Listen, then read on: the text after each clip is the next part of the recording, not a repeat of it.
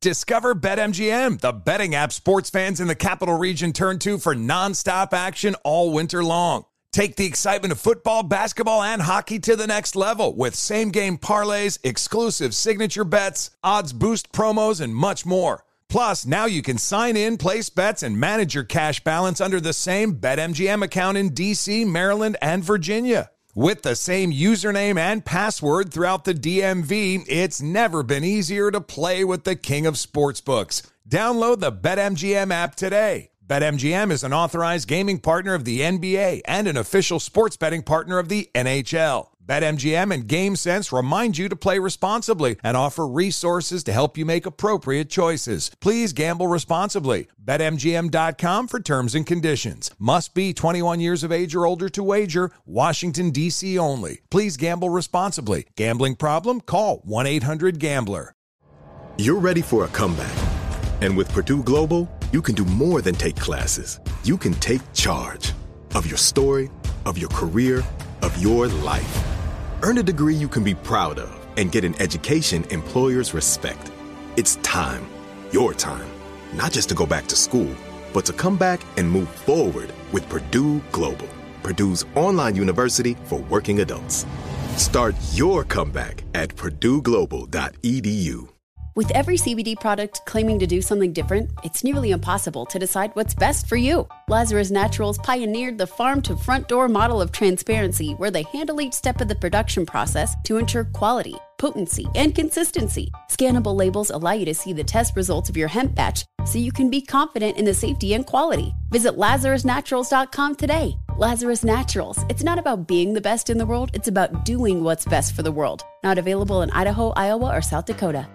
Farm to store in days, not weeks. That's 80 Acres Farms. Did you know most salads travel over 2,000 miles to reach your plate? But not 80 Acres Farms. Their crisp salad greens and herbs are food less traveled. They stay fresher for longer in your fridge. My salad lasts all week long, which means less food waste and easy meal planning. Oh, and did I mention there's zero need to wash these greens? Because 80 Acres Farms uses zero pesticides. Visit 80acresfarms.com to learn more and find their salads and salad kits at your local Harris Teeter.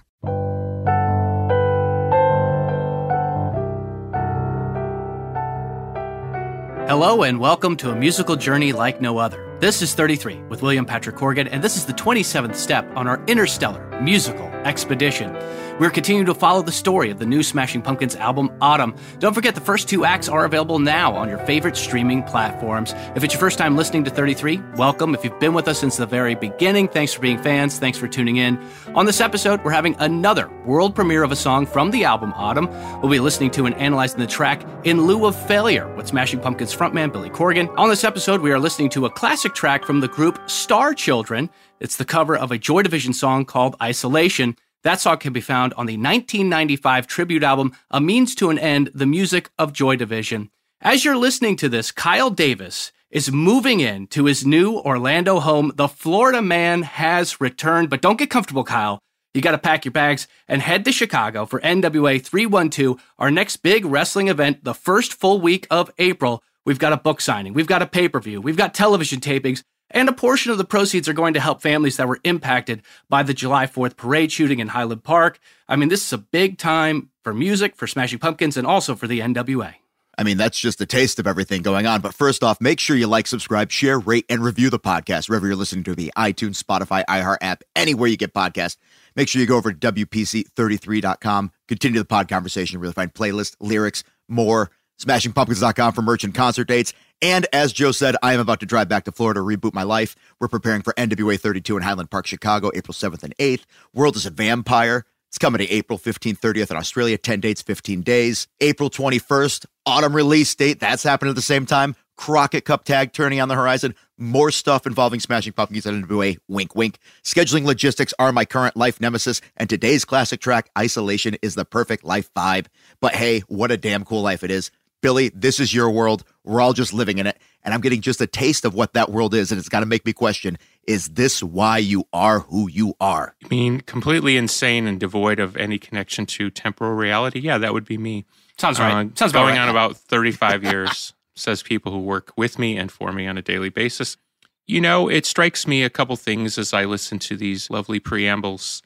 It's a super busy time. And so whenever it's super busy, it's worthy of taking a moment to be thankful. So I'm thankful to you for listening, to be thankful for the opportunity to speak to you and share with you the creative endeavor that is the Autumn album.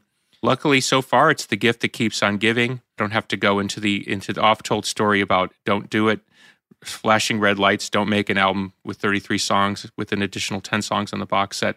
The narrative is now flipped, and so the positive end of the conversation is we're getting all those opportunities that you like to see. There's some I can't talk about, but I'm sure you can imagine whether it's television shows or major radio shows. Those things are all kind of coming in, and there's a lot of excitement in the future for the Smashing Pumpkins and the NWA. On the Smashing Pumpkins side, as I'm assuming most of you are music fans, there are talks about future touring this year in America, so know that that's on the slate. I know some people like to get a little bit of a heads up to make some sort of space in their schedules to afford for that. We, of course, have a Siamese Dream 30th anniversary coming up. We're trying to make some plans for that.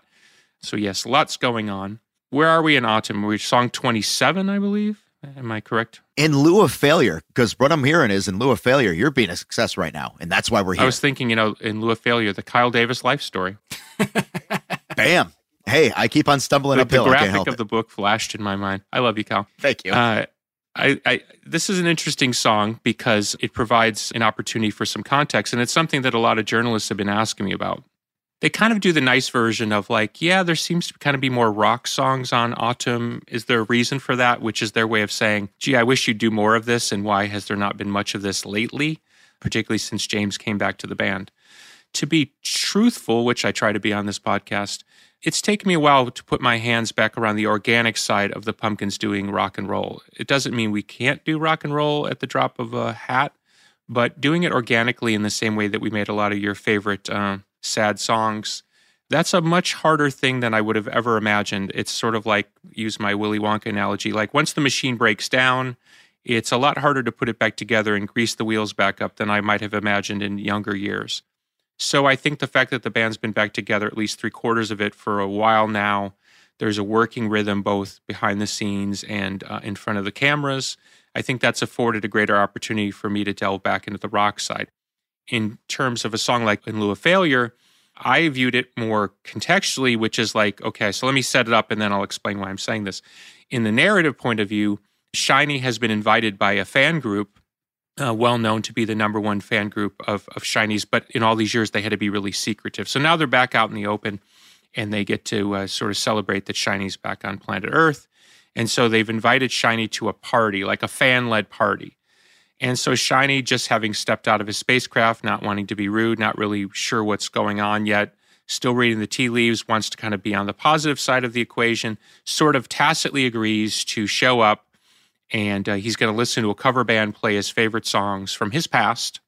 So the idea here is In Lieu of Failure is actually a song from Shiny's past, and there's some sort of general thought that maybe Shiny might get up at the end of the show and sing a song with the cover band of his songs. So that's the kind of contrivance here. Let me go back to what I was saying. So you can imagine within the context of, hey, let's do kind of a retro-ish song, it afforded me the easy opportunity of what I would call a layup, which is make some good old-fashioned Smashing Pumpkins rock and roll. In my mind, this kind of felt like a melancholy B-side, and I don't mean that derisively. I love a lot of the melancholy B-sides. In fact, they're some of my favorite songs from that period. They just didn't necessarily fit on the album. And so it's kind of got that swagger that I love a lot of those B-sides had. And you can see that that machine is very much intact, even if it's in my mind. And so that's what this song sort of represents, both narratively and personally. To continue the narrative, so imagine, they're in some ballroom somewhere, say Winston-Salem, with poor carpeting and the echoes of ghosts of many Shriners conventions of the past. There's Shiny up there on stage, and everybody's kind of celebrating. Because remember, now it's legal now to celebrate Shiny and his art. It's all kind of come out of the shadows. There were a lot more people listening and paying attention than the X&I, the governmental authority in charge of these things, would have ever imagined. So now there's this open celebration. Shiny's back. What's going to happen? And oh, by the way, why does he look 55 and not 75? There's lots of talk about that. You can ask me the same question. So there's Shiny, and the band is playing, and they're playing some of his old chestnuts, the Rat and the Cagers. And it gets to the end of the show, and they start playing In Lieu of Failure. The band's kind of looking over at Shiny in the wings. You're going to come out and sing. Shiny in a moment of emotional frailty or weakness, you could argue, kind of comes out on the stage, waves to the fans, and takes up to the mic and decides to sing the song, basically being on stage for the first time in over 20 years. The band's rocking, and just about the penultimate moment where everyone's having a great time, and hey, isn't this just like the end of those Hallmark movies that James sometimes does the music for? Here comes somebody out of the crowd in a hood, an ominous figure, yanks the microphone from Shiny's hand, and who is it but Osira? And Osira begins to denounce. The band stumbles to a halt. Like every Hollywood movie, every time somebody grabs a microphone, there's a spike of feedback. Pay attention to that. There's your spoiler alert. Every time you see someone step up to a microphone or grab a microphone in a Hollywood movie, there's always a peal of feedback. I don't know why. It's something that they do. Maybe it's an inside joke. Peal of feedback. Osira grabs the mic, pulls down the hoodie. Oh my God, it's that girl. Everybody know who Osira is because Osira's been on the cover of People magazine as the missing link in this story. And of course, the X and I is still very much after Osira. And Osira begins to, in an old red plague kind of way, denounce Shiny. Basically calls him out and begins to turn the crowd against Shiny. He's not the person that you think he is. All the things that I talked about before, she's very upset that he did not take the opportunity to stand as a revolutionary against the man, in quotations.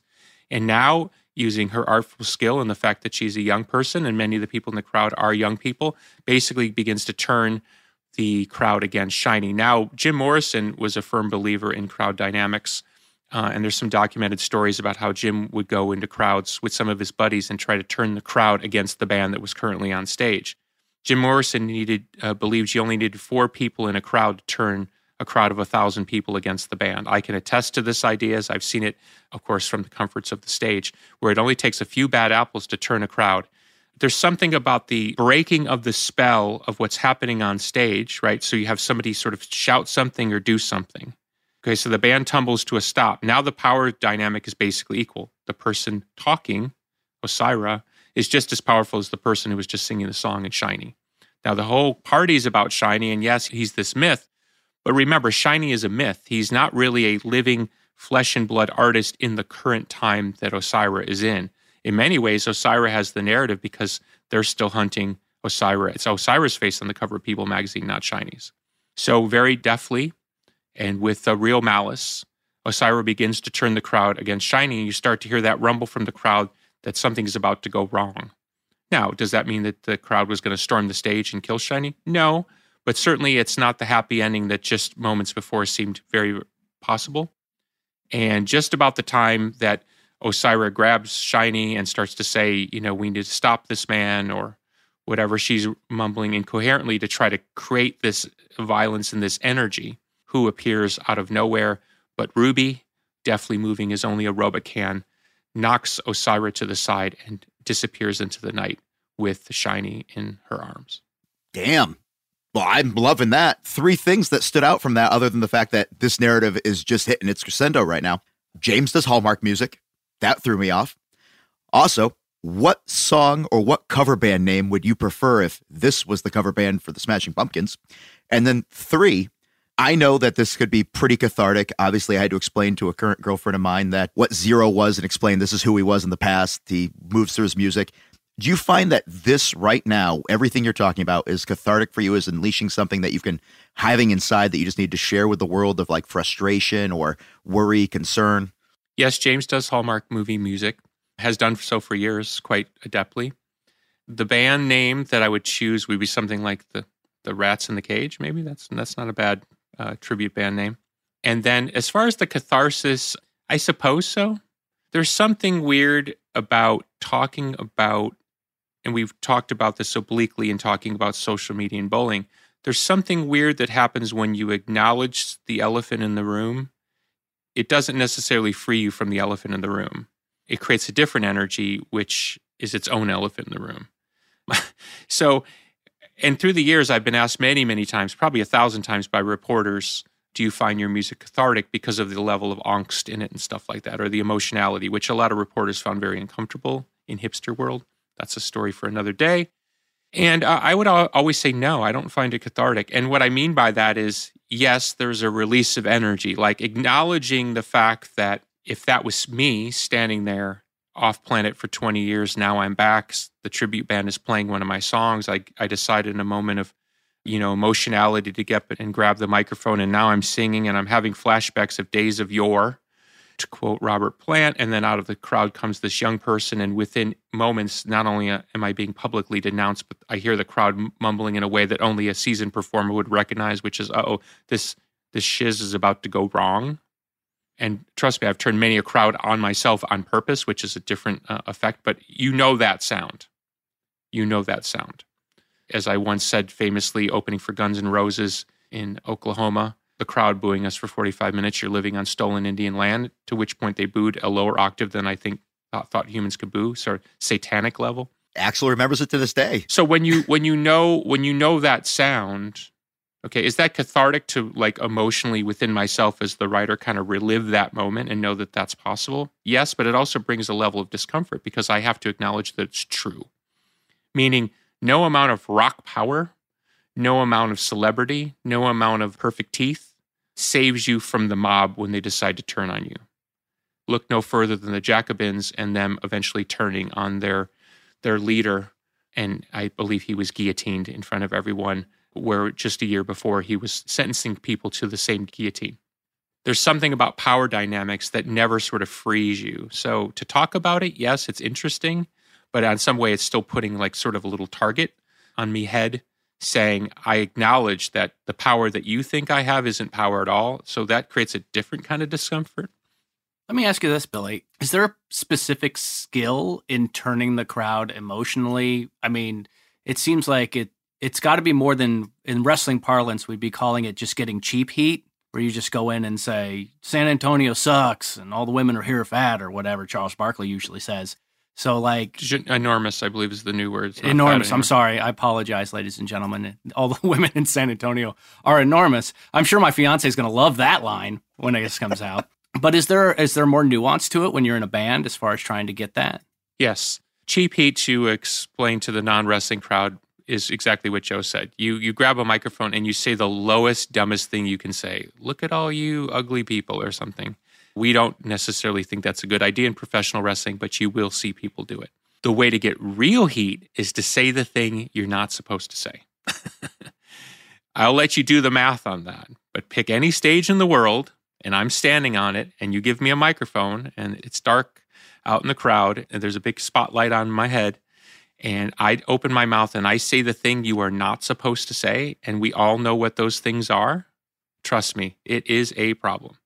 It's a deeper... You're just booing me because you wish you were me. Well, it immediately flips the narrative to, wait, I paid to watch you do something that I didn't think I was paying to watch you do? Like, I didn't come for this. So that was the common comment that I heard through the years, which is like, the stupid version is just shut up and play music, or just shut up and play, which I've often said I agree with. It's probably better if I shut up and play. But in the 90s, I very much consider myself a performance artist. So every night I was willing to say and do things on stage that you were not supposed to do and say. Now, if you come on stage in 1999 America wearing a dress, which I did, that was a problem for a lot of people. Just the mere fact of sort of gender bending. Now, I'm at this point in my mind, I'm 25 years after David Bowie, basically declaring himself the modern equivalent of non-binary. So I didn't think it was a big deal. But it was a big deal. So the minute you do and say the thing that they think you're not supposed to do and say, and trust me, there's a long list, you will find out very quickly. I think that's a good note for us to go out on. When we come back, we're going to be listening to the world premiere of In Lieu of Failure. Stay tuned. I was hoping you were going to spin to Kyle in a dress, but... We could do that later. I have the chest for it, but not the legs. We'll be right back. Now available for pre-order at MadamZuzus.com. The autographed 4-LP box set of Autumn, the new album by the Smashing Pumpkins. This 4-LP colored vinyl pressing is limited to 1,333 units and will be machine numbered and autographed by the Smashing Pumpkins, Billy Corgan, Jimmy Chamberlain, James Iha, and Jeff Schroeder. The limited edition box set includes the 3-act, 33-song rock opera that is Autumn and 10 exclusive unreleased songs over the course of 5 7-inch singles that will not be available for streaming or found anywhere else. Go to MadamZuzus.com to pre-order today. Free shipping in the USA, 3-unit limit per order. Pre-order will ship after April 21st, 2023. Discover BetMGM, the betting app sports fans in the capital region turn to for nonstop action all winter long. Take the excitement of football, basketball, and hockey to the next level with same-game parlays, exclusive signature bets, odds boost promos, and much more. Plus, now you can sign in, place bets, and manage your cash balance under the same BetMGM account in D.C., Maryland, and Virginia. With the same username and password throughout the DMV, it's never been easier to play with the king of sportsbooks. Download the BetMGM app today. BetMGM is an authorized gaming partner of the NBA and an official sports betting partner of the NHL. BetMGM and GameSense remind you to play responsibly and offer resources to help you make appropriate choices. Please gamble responsibly. BetMGM.com for terms and conditions. Must be 21 years of age or older to wager. Washington, D.C. only. Please gamble responsibly. Gambling problem? Call 1-800-GAMBLER. Hey guys, it's Ray from the Bobby Bone Show here to tell you the national sales event is on at your Toyota dealer, making now the perfect time to get a great deal on a dependable new SUV like an adventure-ready RAV4. Let's go! Available with all-wheel drive, your new RAV4 is built for performance on any terrain, from the road to the hills to the trails, all over. And with plenty of passenger and cargo space, plus available tech like wireless charging, and your entire crew can stay connected. Or check out a stylish and comfortable Highlander with 3 spacious rows of seating, up to 8 passengers, yeah. And with available features like the panoramic moonroof, you can sit back and enjoy the wide open views with your whole family. Plus, both RAV4s and Highlanders are available in hybrid models. So no matter your style, you can drive efficiently and save on gas. Visit your local Toyota dealer. Check out amazing national sales event deals on RAV4s, Highlanders, and more. Visit buyatoyota.com. That's buyatoyota.com. Toyota, let's go places. With every CBD product claiming to do something different, it's nearly impossible to decide what's best for you. Lazarus Naturals pioneered the farm-to-front-door model of transparency, where they handle each step of the production process to ensure quality, potency, and consistency. Scannable labels allow you to see the test results of your hemp batch, so you can be confident in the safety and quality. Visit LazarusNaturals.com today. Lazarus Naturals. It's not about being the best in the world, it's about doing what's best for the world. Not available in Idaho, Iowa, or South Dakota.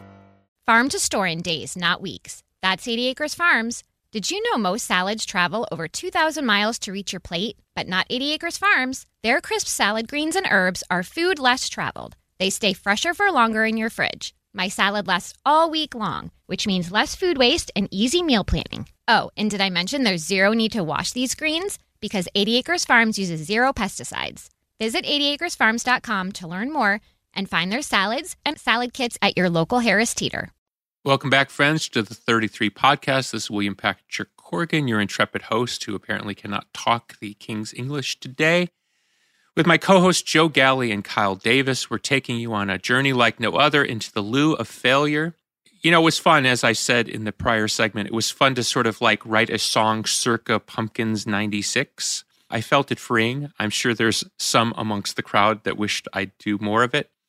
And as I said to a journalist recently in Mexico who accused my new music of sounding plastic, if you want to pay me $1 million, I'm more than happy to do whatever you want me to do. So I extend the offer to this audience. If you have $1 million, I'm more than happy to write you a song circa your year of choice. I'm going to guess it's somewhere between 1992 and 1995. But for the Adore fans, we'll extend it into the Adore window. And hey, we might as well go to Machina.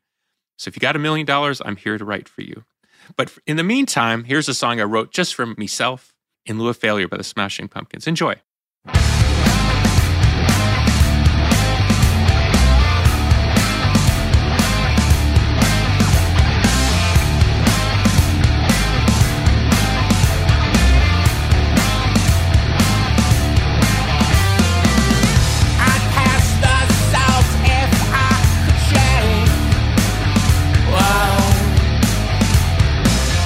I'd let you out and have for blame.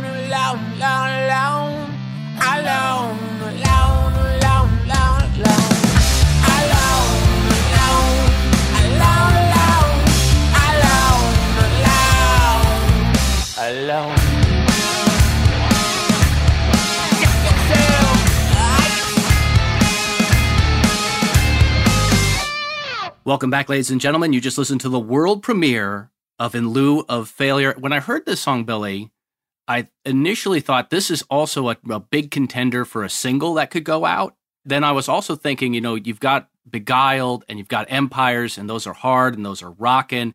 This one's in the same vein. Do you pick like a song with a different tone to have as another single to go out? Like, what goes through your mind when you're trying to pick, like, not the first single, but like the second or third when you're putting out the album? Great question. Normally what happens is, and I'll be simple about it because it's kind of a case-by-case basis. Normally what happens is they will gravitate, and they being whoever's listening outside of me, business people, they will gravitate to the thing that most reminds them of what they think the band sounds like. If you do it right, they'll gravitate to something that reminds them of what the band sounds like, but it sounds like a new version of the band. So therefore, a song like Beguiled and Empire sort of wins on both fronts. It sounds like the Smashing Pumpkins. You're like, yeah, that's the Smashing Pumpkins, but it sounds like a fresh take. In Lieu of Failure, based on what I was telling you before, is purposely voiced to a 1996 kind of approach. And so I would be skeptical if somebody in that world was picking that song, because I would think they were picking it for old reasons, not new reasons. And I have had albums, Oceania comes to mind, where I purposely didn't try to make singles on the record. I told everybody I was in business with that I wasn't trying to make singles, and I had no intention of even taking the record to radio, meaning with a single. And believe me, the radio doesn't sit there and wait to pick a song. You have to go to them and beg them to play a song. It's not like 1953 where the guy just picks a song off an album and decides to play it. Those days are long gone. The management at the time came back and said, well, there's enough momentum on this record in the marketplace. We feel we should go with a single. And of course, they picked not the best song in the record, a song I really like, though, called The Celestials, because it most reminded them of old Smashing Pumpkins. Then they were asking me, could I edit the song and all this weird stuff? But I felt, and I knew in my heart when they decided to push that song, it was for old-fashioned reasons.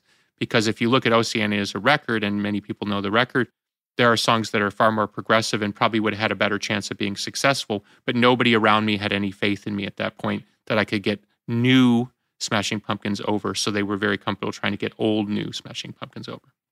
Was it also a concern for you when things like that happen? Because I know that sometimes I would have heard a song by a band when I was younger. I'd buy the album, and it turns out that is the only song on the album that sounds like that. Sugar Ray, for example, used to be like a heavy band. They had a pop song. I liked the pop song, listened to it, only pop song on the album became a pop band. So is there a concern where sometimes if you let somebody pick the one song that maybe doesn't represent the entire album, you are deceiving people and could give people the entire wrong vibe going into it, and they turn it on instantly anyway because it's not what they expect? Trust me, the business people don't get hung up on that. They'll sell it. They'll sell it if it's you tapping on a spoon. They'll sell it. So, and full disclosure, and here's your fun fact of the day: Mark McGrath actually performed with us on stage, and we did that song with him at the band's 30th anniversary concert in New Jersey. So you didn't know that. You didn't know that about me, did you? I love that song, by the way. Where were we? I'm getting lost in the weeds, to quote Dixie Carter. Well, it's our new game called 6 Degrees of William Patrick Corrigan, where anybody could be turned into at least having 6 degrees. We started off today. We like to have a little chat before we jump on and record this episode. And I said, the past few episodes have been kind of heavy, going back obviously to Lisa Marie's passing. So I said, let's try to lighten it up today. So let's on the fly, let's play a game. Just throw out a famous name, and let's see if I'm connected to that celebrity. So each one of you get one celebrity, and let's see. Let's just try that for fun. Elvis Costello. Ooh. Okay. This is, oh my God, I can't believe I'm going to say this. I was in a relationship with someone, nobody that anybody would know, so don't try to think of this as a famous person, but I was in a relationship with somebody, and they said that they knew Elvis Costello. And I said, well, how do you know Elvis Costello? Because it would not have been a person I would have imagined that they would know, such a great singer-songwriter.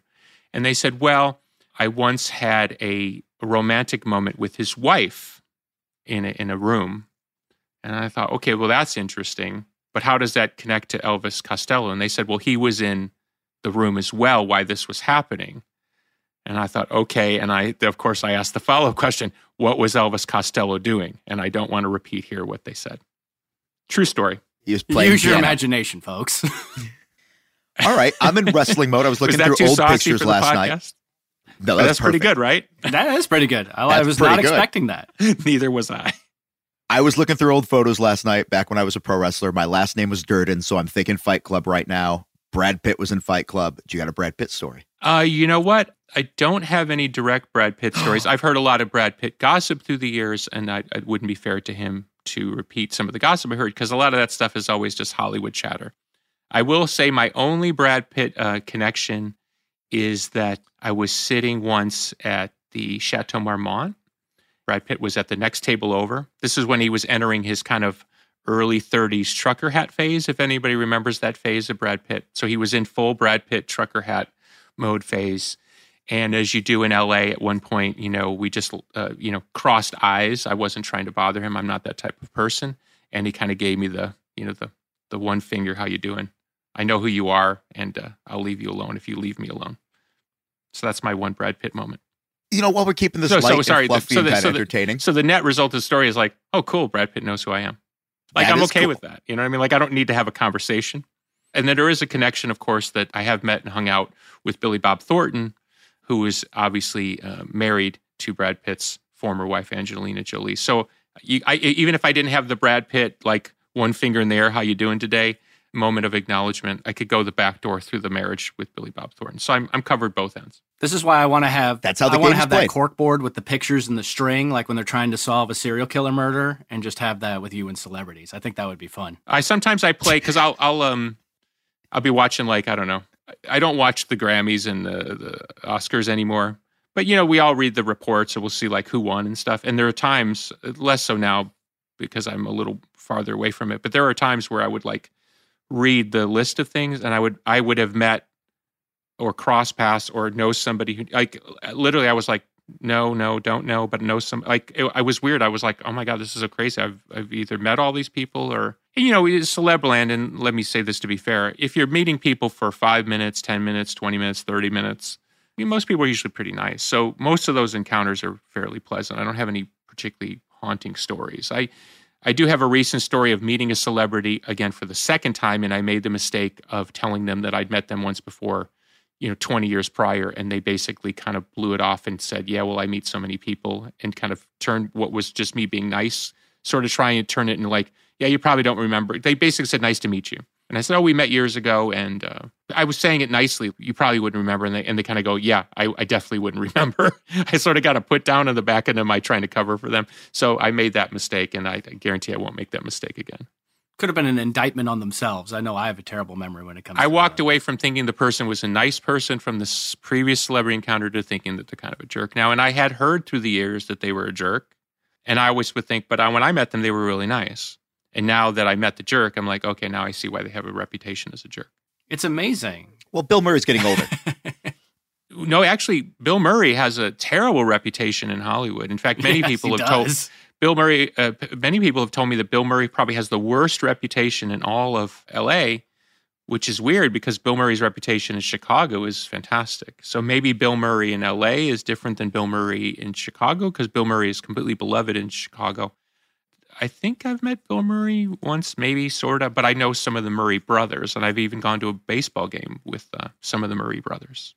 I thought you were going to tell us you played a game of golf with them, and I was going to be like, hold on. No, don't get that excited. I have been invited, though. I have been invited to Murray brother golf events as a celeb, kind of, charity golf events, but I don't really play golf, so I've declined every time, but I have been invited. I was going to ask what your handicap is. My handicap is Kyle. All right, let me write that on my scorecard. That's a T-shirt. Let's move forward. Like I said, I want to keep it lighter today, but let's talk a little bit about something we teased last week because I think it's fair to follow up on, which is, I believe the question, but please refresh my memory. It was something along the lines of like, how do you deal with social media knowing that it's this negative? And I sort of threw out the idea that there were certain strategies that I had engaged in. Is that an accurate reflection of? That's what we were talking about for sure. It definitely was the theme of talking about it's so much easier in the analog world to deal with confrontations and people basically just being a-holes. But when it's in the digital world, it's there's so much coming at you so fast. Like, how do you handle it? To quote Joe Galley said recently, my life would be better if I didn't have to read comments on social media, but it's part of my job, so I have to. So let's assume you're not Joe Galley and you have a choice. everything I'm going to say is just colloquially advice. This is my advice in dealing with social media for, I guess, now 25 years, because I was pretty hard in on what we would now call social media starting around 96 with the band. The band was doing web chats and all sorts. We were way ahead of the game, and at some point we kind of blew all that and paid for it later.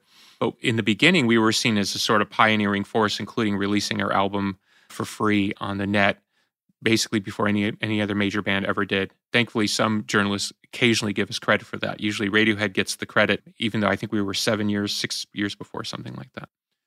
So this is all colloquial advice. If it sounds pedantic, it is, because this is the kind of stuff I would say to you if we were sitting in a burger joint, albeit I'd be having a vegan burger. And this is what I would say to you as a way of advice. So if it's helpful, great. And we won't go too deep into it, because let's all admit that at the end of the day, it's a subject we all deal with. It's a subject we have to navigate. And at the end of the day, it's a subject that's really boring. Because at the end of the day, life is about life. Life is not about social media, although social media does a good job of convincing us that it is a form of life. And for many people, it is their life, but we all know that's kind of a sad way to go. Number one, and this is a lesson I had to learn, and I'll take you through a quick story once I tell you this. So number one is do not read comments. Just do not read comments. Just do not engage. Have the willpower to not read comments. Now, I live in a closed loop now with my social media. I have a public social media and I have private social media. So only close fans and friends are in the closed loop. And I think there's maybe 100 and something people that are on that. Those people are free to talk to me. Occasionally I kick people out when they get rude. Usually it's through a DM. But so I'm not afraid of reading those comments now because everybody's in my closed loop system. And so as you can imagine, because it's a closed loop system, and I have total power over who's in it and not in it, I feel generally comfortable to read the comments, but by and large, 8 times out of 10, I don't even read those comments. But if we're talking about a public forum, which most people have, and I've had, do not read the comments. Just do not read the comments, because it's unbelievable. Somebody will ruin your day, and it will be so stupid. And I've said this before, so if you've heard this, I apologize.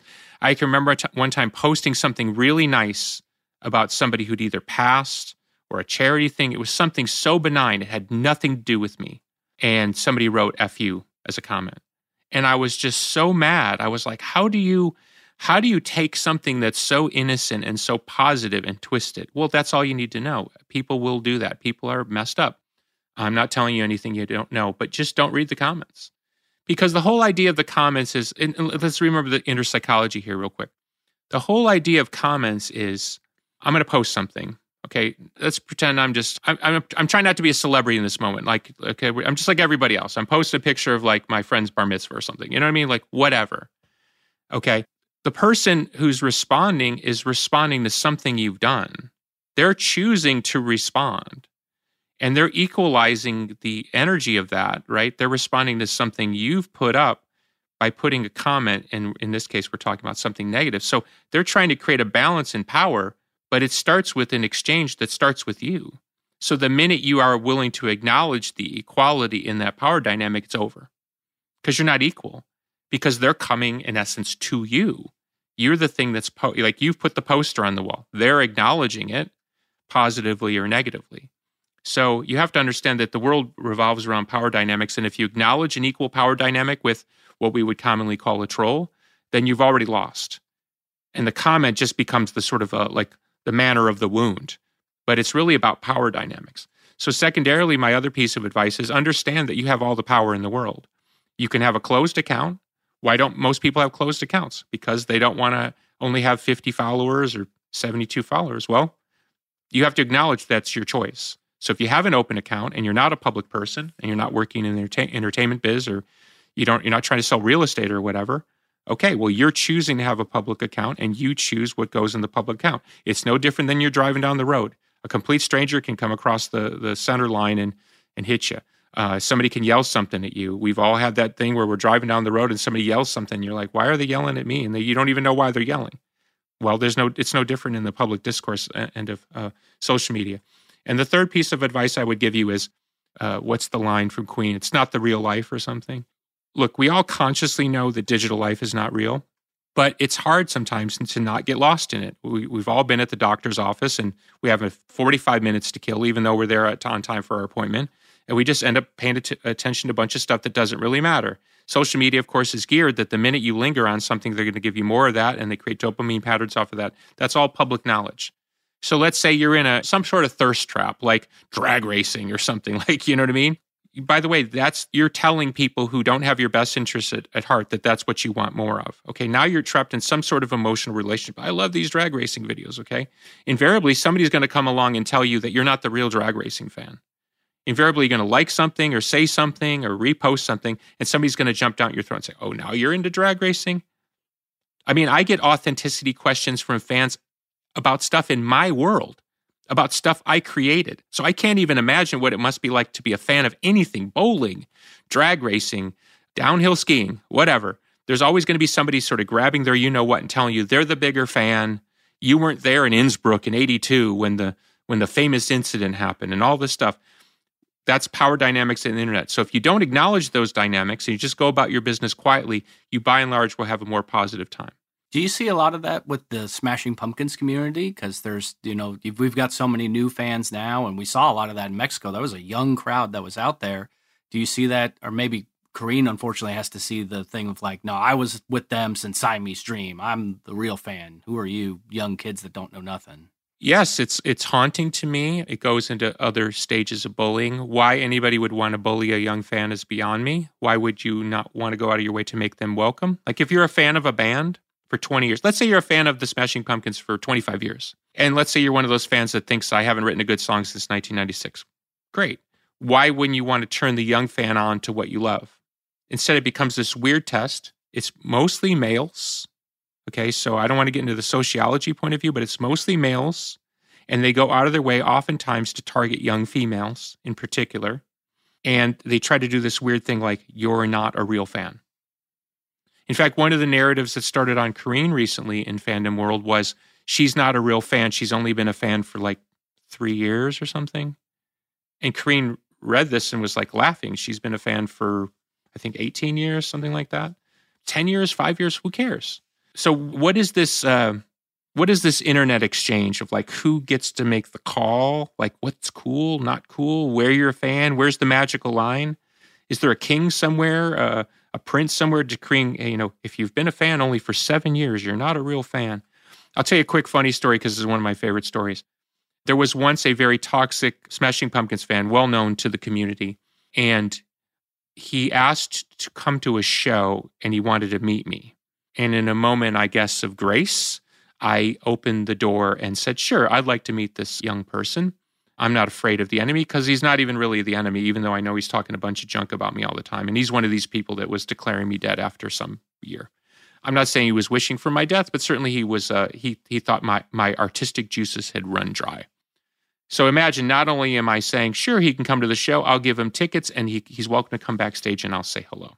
We had recently launched a new website in one of our many misguided attempts at currying favor in whatever was the internet culture of the day. At that point, everybody was hot on websites. You had to have a good website and flash animation and all this junk. And the band would spend $25,000 to pay some bearded guy who didn't even like the band to make our website flashy. And I was very skeptical, but we had gone ahead and done it. So the guy came to the show and I'm talking to him and it was all, kind of a pleasant exchange, kind of what you'd imagine. And I'm sure he's documenting everything in his mind to go run back to his world and report, on what I was drinking. Fiji water, most likely. And I made the mistake of asking him what he thought of the new website design. And he kind of made a little face, similar to the Howard kind of sad face.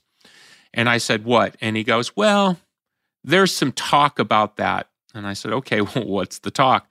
Well, we feel the colors are too aggressive.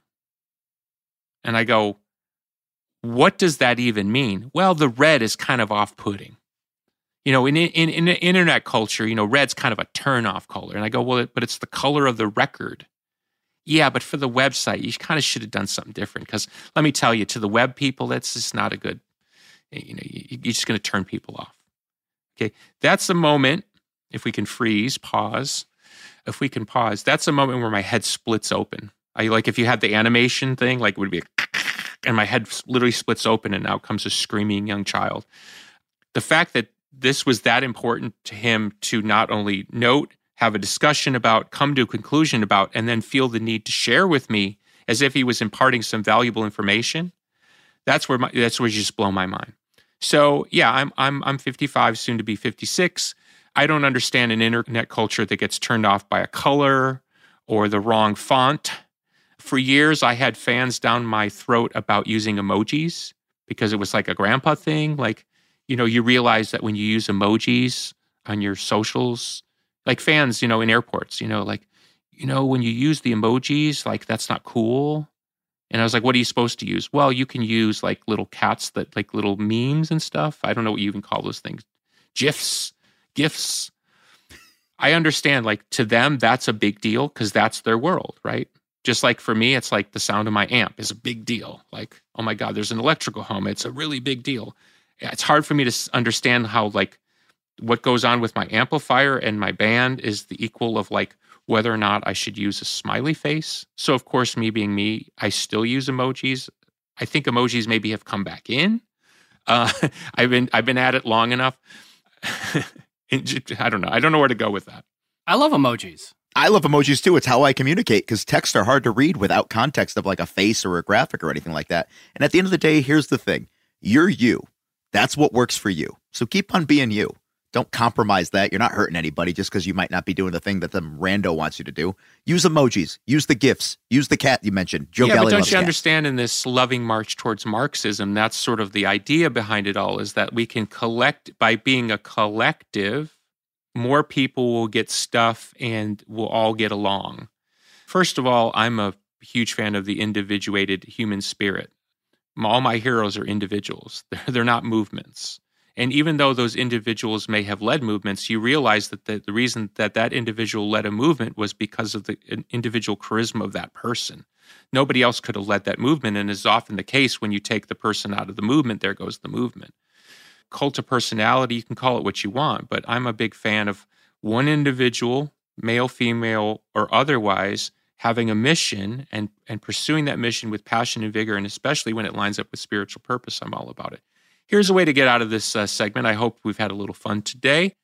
Before we go on to segment 3 and our classic track, Transmission by the famed Joy Division.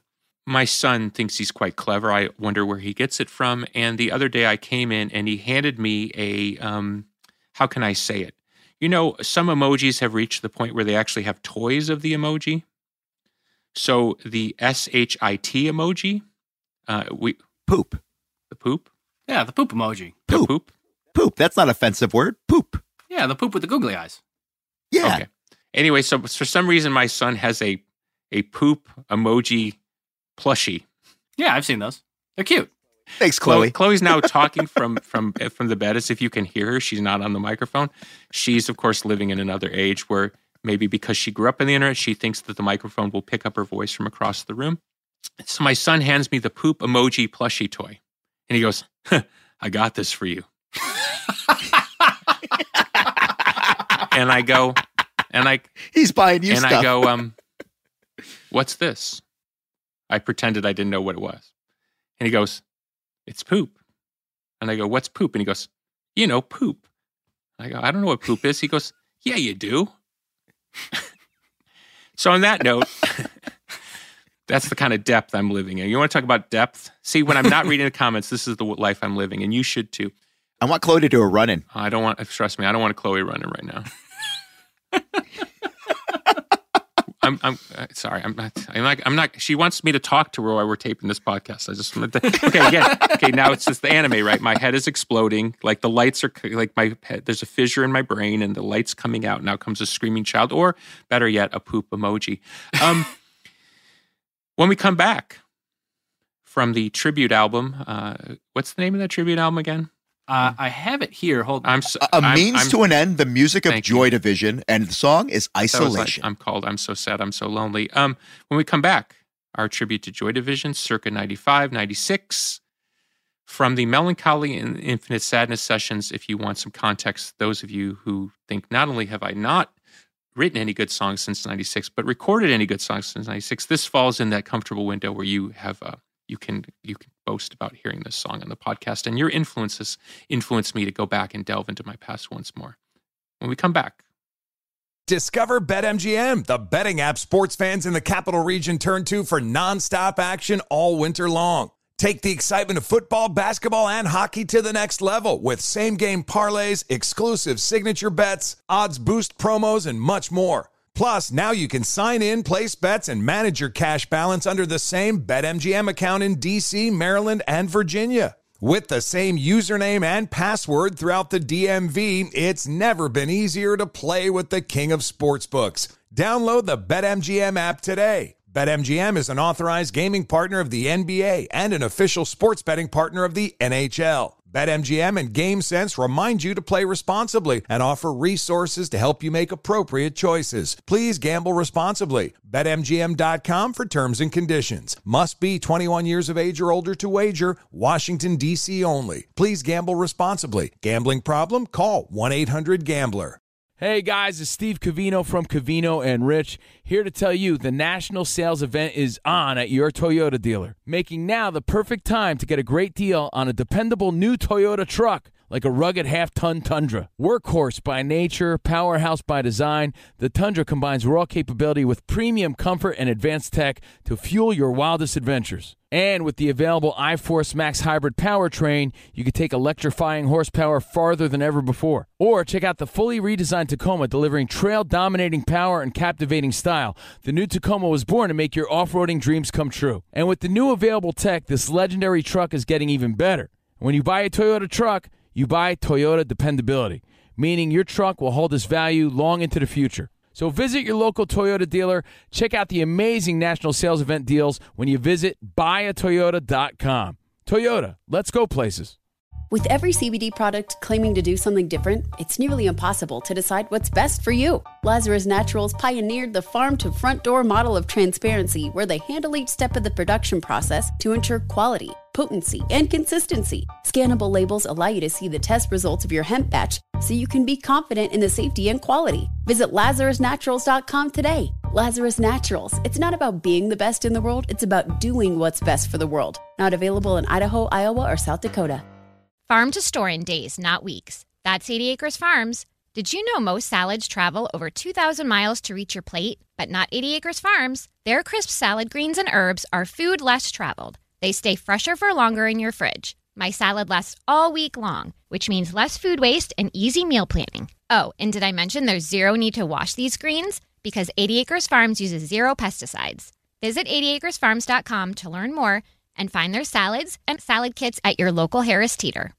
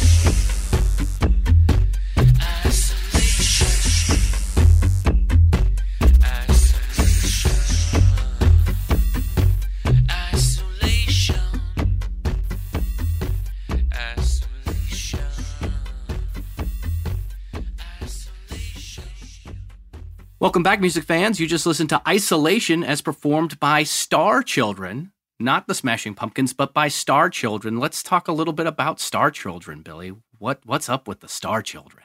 It seemed to be the vogue in the time that I was growing up in late 80s, early 90s, that bands would have other bands. Maybe they still do that. I always thought it was kind of a cool thing. It seemed to be that some of the bands that I like would occasionally put out a single under a different name or would just be two of the band members, stuff like that. So somewhere in the band's early days, I cannot remember the year, there was a local label, and the guy said to me, would you like to do a song for this? And so on a night where I was drinking a lot of tequila, as the memory goes, Jimmy Chamberlain and I and our former, I guess, roadie, tour manager Bob English, went in the studio and recorded a song that I wrote on the spot that's just a complete mess, but kind of fun. And I even played some gigs as Star Children. In fact, Jimmy and I believe, as a duo with the drum machine, Jimmy playing bass, opened for Mazzy Star, something the NWA's producer-director Billy Trask is quite fond of knowing.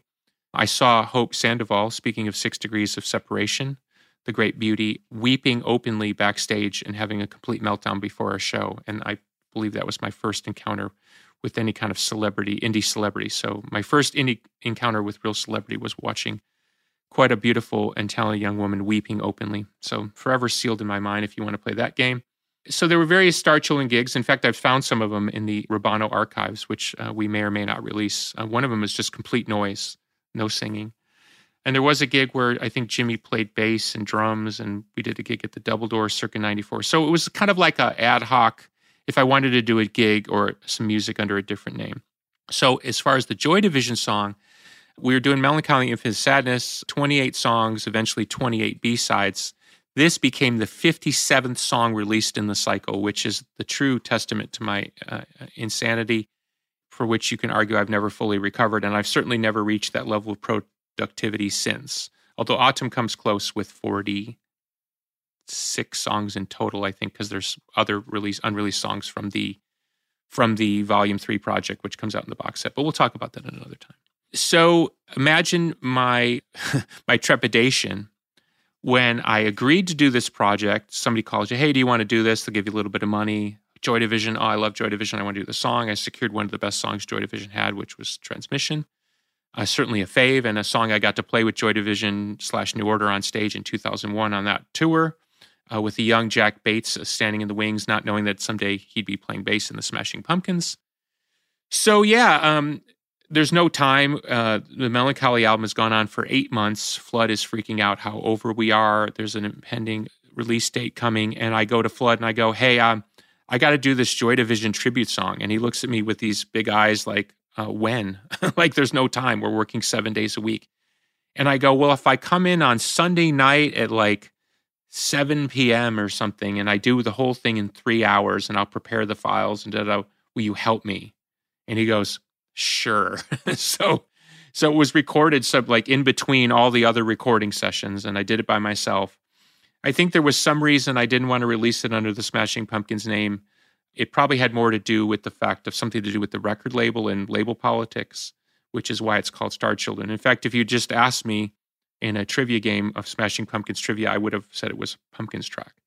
So I guess it doesn't count technically as the 57th release track off the Melancholy cycle, but it is the 57th release song that I did. So there's your trivia. I texted you this when I saw this online that I popped forward. I was like, I got to find out what Star Children's about. And it said that you had given the motto of the band as be repetitive for nuisance's sake, which I thought was just very entertaining for one thing. Two, is this true that at one point in time you were thinking about starting a new record label just to put out like Star Children stuff? Yeah, I mean, I've toyed with that. I've even toyed with doing Zuzu's label. Jimmy and I have talked about actually doing some fun Star Children stuff along the way. But in terms of priorities, Zwan would probably precede that. There aren't enough hours in the day. I think I could put this simple because we're trying to keep this on the lighthearted side of it. If it was up to me and I didn't need to worry about the public part of the band and I was just focused on what I was focused on, I would just record under a bunch of different entities and just release music that way. So even when I tell people I do talk about some form of impending retirement, in my mind, I wouldn't stop releasing music. I would get out of the public part of promotion, marketing, interviews, and stuff like that, because it does take a lot of time. Even just to give a quick example, this Mexico show, which we did, The World is a Vampire, the first one. I think we were in Mexico for 5 to 6 days rehearsing before the show. So all in and out, there was 8 days just with the band, and I did previous some prep before I went on to the rehearsals. So just to do one show, it was about 10 to 12 days of my life worth of time. Now imagine if I just decided, I'm going to do a Star Children project with those 12 days, and I'm just going to make a couple songs, write and record a couple songs. That's going to be the difference in my life when I decide to shut it down. And just about the time I decide to shut it down, I see The Cure going back on tour, playing 3 Madison Square Gardens, 3 Hollywood Bowls, 30-date tour. It's great to see my friends in The Cure going back out and having such great success and doing an even bigger tour than the Pumpkins just did. I mean, all power to them, because there's a perfect example of a band that doesn't compromise, does exactly what they want to do, plays 3-hour shows, will play an hour's worth of music that the common fan wouldn't even know, and they're getting bigger than ever, and of course, Rock and Roll Hall of Fame. So they're a testament to why you shouldn't bend. I'm rambling now, but that's why I love them, because they're The Cure, and they're always going to be The Cure. And of course, it's Chloe's favorite band. And this is of course where Chloe. I hear her in the background. Will chime in from across the room, and you won't hear what she says, but I'll have to deal with it. If we ever start our own band, just the 3 of us, and we do something like the Star Children, I wrote this summer hit called Ass Puncher years ago. Just putting that out there. I think we could really make a good pop album. Yeah. Oh, bad reaction. Never mind. I feel like he's gotten that pitch from a few people over the years of like, Billy, if you just work with me, I'm the world's best triangle player. Nobody plays the triangle better than Joe Galley. Come on. Star Children. I'll get a tattoo of it. It'll be fantastic. There is a sort of thing that happens where every person, it's usually guys, but I guess it's been women as well, that fantasizes about joining the band. They always say the same thing. I'll play the tambourine. If I've heard it once, I've heard it 100 times. So the fact that you went for the triangle, I think that says something about you. I was on the border because I was also going to pick theremin, because I think a theremin would actually work well with it. I'm imagining you own a theremin. Not only have we owned a theremin, we were doing theremin solos on stage circa 2007, 2008. I love the effing theremin. We were doing some sort of art breakdown in the song United States, and I believe Jeff was doing a theremin solo in the middle of that in honor and I guess in tribute to Jimmy Page's famous theremin solo in Whole Lot of Love. Real talk. I would never try to do any musical stuff with you. I got drunk that night and sent you karaoke and me singing. Your job is hard. I have no skills on that. Although I will say that we would have the chain gang now that I'm a chain guy. So I'd say like chain gang. That would be part of the group. I'm not wearing a chain. We're already having dissension in the group. This is how it starts. I'd love to keep the levity going, but when it runs out of gas, I just got to make the call. Hit the ripcord. Isn't that the old? Yep. Good night, everybody. Let's end. I like to end strong. I don't want to end weakly. Yeah. Let's go one more round on 6 degrees of Billy's separation. All right, I went first last time, so Kyle, go ahead. Oh man. Let's see here. Okay. Let's go. Is this the information had any interactions with fans want? Yes. Have you ever had any interaction with the Illuminati? Because that's what I get asked all the time about you. Yes. Next question. All right. I'm going to go completely random here based on your age. I don't want to go too early with my presidents, but I'm not going to go too late. I was going to go Gerald Ford. No. All right. Bill Clinton then. Because that's more your time frame when Pumpkins was getting hot. Did you ever get invited to the White House? I have been to the White House. There you go. Was not invited by Bill Clinton. I saw Ronald Reagan give a speech in 1984 when he was running for re-election. I think that's my only presidential encounter. But I have been to the White House twice on invitation. And no, I have no Gerald Ford. I'm empty on Gerald Ford. You got me on that one. Okay, the steam ran out on that, so let's just go with this. Who were you most excited to ever meet in your life? That's a great question. Bam! I don't know if that was worthy of a bam. Burr, burr, burr. I could just see people reaching for the, I was going to say the dial, but there's no dials anymore. There's a fast forward button. Yeah, or just turn it off. If you're still listening, we appreciate you. Let's end here. Who would I most have been excited in meeting? That's a great question. I think we're going to use that as a teaser for next week. Oh, I'm gonna like have to it. give that some thought because I've met some of my heroes. I've never met any of the Beatles, and the Beatles is my favorite band. And recently, about this past week, I was invited to an event where Ringo Starr will be part of the people that will be playing. So I'm sort of having to do that thing like, if I actually go to this event, I will, for the first time, meet a living Beatle. I was once at a party at Dave Stewart's house of the Eurythmics, and he's very close friends with Ringo, and Ringo was at the party, and I saw Ringo down the hallway in a living room. And as I've said many times, I'm not the type of person who will just barge up to somebody. I try to see if it happens organically, which it often does, and those tend to be the best way to meet celebs. If you want any celeb advice, let it happen organically. You'll find it. Your encounters tend to be better. And so I saw Ringo down the hallway, and I actually saw Ringo there. There's Ringo, right? And I've met, Pink Floyd, and I've met Rolling Stones. I've met pretty much everybody that I would constitute as musical heroes. In fact, I've even played with some of them. And there's Ringo down the hall. I mean, he's right there. And I thought, I'll just leave him alone and I'll wait till later and see if it happens. And there were other illuminated people there. Stevie Nicks was there, of course, I know quite well. Stuart Copeland of the Police was there. It was a cool thing. It was like a New Year's Eve celebration that I'd been invited to. So there's Ringo just down the hall. And then about an hour later, I looked and he was no longer in the spot he was in. And I said to somebody who would know, do you know where Ringo is? And they said, oh, he left. So I blew my one chance. So on that note, as I encourage you not to bother celebrity, I'm sort of encouraging that maybe you should bother celebrity. So Ringo Starr, if you're listening to the podcast, hit us up in your DMs. Accidentally find him at a urinal. You never know. Oh, that's always a great one. You're organic. You're amongst the people. You're at a urinal and you're doing God's business, and the guy next to you goes, "Hey, how are you?" and sticks out his hand to shake. On that note, we'll say goodbye. I hope we brought a little levity into your life. We certainly have not brought enough pertinent and deep information. But next week, we promise more of deep, insightful conversation and a musical journey like no other. On the 33 Podcast, for Joe Galley and Kyle Davis, I'm William Patrick Corgan. See you soon.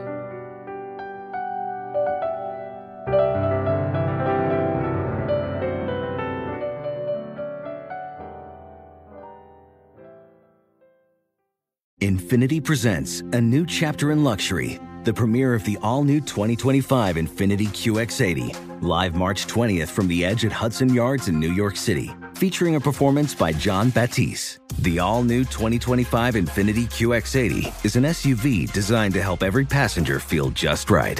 Be the first to see it March 20th at 7 p.m. Eastern, only on iHeartRadio's YouTube channel. Save the date at new-QX80.com. Don't miss it. 2025 QX80 coming this summer. With every CBD product claiming to do something different, it's nearly impossible to decide what's best for you. Lazarus Naturals pioneered the farm-to-front-door model of transparency, where they handle each step of the production process to ensure quality, potency, and consistency. Scannable labels allow you to see the test results of your hemp batch, so you can be confident in the safety and quality. Visit LazarusNaturals.com today. Lazarus Naturals. It's not about being the best in the world, it's about doing what's best for the world. Not available in Idaho, Iowa, or South Dakota. Did you know that most salads travel over 2,000 miles to reach your plate? But not with 80 Acres Farms. Their crisp salad greens and herbs are food less traveled, going from farm to store in days, not weeks. They stay fresher for longer in your fridge. My salad lasts all week long, which means less food waste and easy meal planning. Oh, and did I mention there's no need to wash these greens? Because 80 Acres Farms uses 0 pesticides. Visit 80acresfarms.com to learn more and find their salads and salad kits at your local Harris Teeter. Your last day of vacation and you found time for a deep tissue massage followed by a long mud bath, then a 2-hour nap. Because you're an American Express Platinum Card member and booked your stay at a fine hotel and resort through Amex Travel, which means a 4 p.m. checkout. And those relaxing vacation vibes can keep going at the airport in the Centurion Lounge. Just a splash. Before you board the plane, back to reality. See how to elevate your travel experiences at americanexpress.com/withAmex. Don't live life without it. Terms apply.